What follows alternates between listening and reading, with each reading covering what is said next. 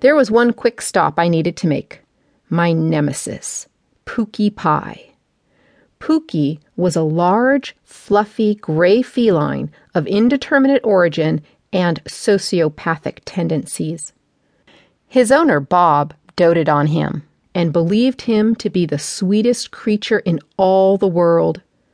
If that was the case, then Pookie used up all his sweetness on his loving pet parent and saved his ugly sourpuss self for the rest of us.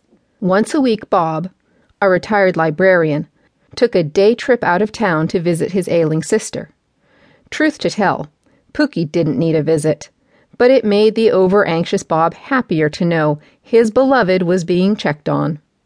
I didn't think I should inflict his nastiness on any of my crew, so I always took care of Pookie myself. I trotted up to the front door, key in hand, unlocked it, and pushed it inward. A 1-inch gap opened before the door came to a jarring stop. What the? Tentatively, I pushed a little harder. Nothing. I put my eye to the gap and swore. Pookie. Bob had an antique hall stand just inside the doorway. It had drawers in it. One of the drawers was open and blocking the doorway. Sitting in the open drawer was Pookie. Honestly, I swear the bloody cat knows when I'm coming. How he got the drawer open, I had no idea. The stand was mahogany, and the drawer was heavy. I just had to figure how to get it closed. It was freezing cold, so I jumped back in the van for a while and turned on the heat. The dogs merely wagged their tails at me, while I wondered if I could get my hand far enough through the crack in the door to ease the drawer closed, finger over finger. Nothing else was coming to me, so I figured I'd give it a try. Back at the door, I peeked in again. Pookie was still sitting there. Shh! Yip! I made a variety of noises and banged on the door to get him to move. He weighed more than 20 pounds, for cripe's sake. He casually lifted a paw and began washing it. You... Relax, Polly. He's just a cat. Forcing my left hand through the gap, I got 2 fingers under the drawer and attempted to lift and close it a little. Have you ever tried lifting 30 pounds with 2 fingers? I made about a 1/4-inch headway when there was a sharp sting in my forefinger. With a gasp, I yanked my hand out. That little so-and-so had clawed me.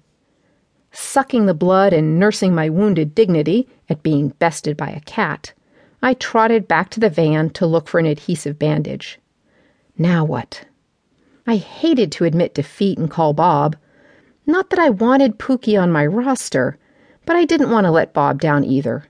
His visits to his sister were really important to him.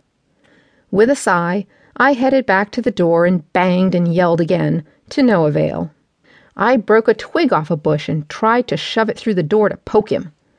The twig snapped. Pookie looked me right in the eye, yawned, and curled up in the drawer, his back to me. "Arr!" I screamed aloud. "Step back slowly, turn around, and keep your hands where I can see them." The voice scared the bejesus out of me, so of course I jumped around with arms in a defensive position, only to see Officer Rooney before me, legs apart and hand on his holstered gun. "Holy cow! What are you doing?" My heart was racing. "I'm the one who should be asking that question." "I come every week to take care of Bob's, Mr. Stanton's cat. Why are you here? Has something happened to Bob?" A sense of alarm was beginning to set in. Rooney ignored my questions.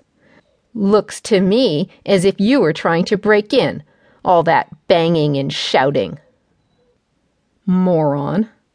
If I was trying to break in, would I make a lot of noise? I grit my teeth, took a calming breath, and spoke slowly. "Look, I'm a pet sitter. I take care of pets,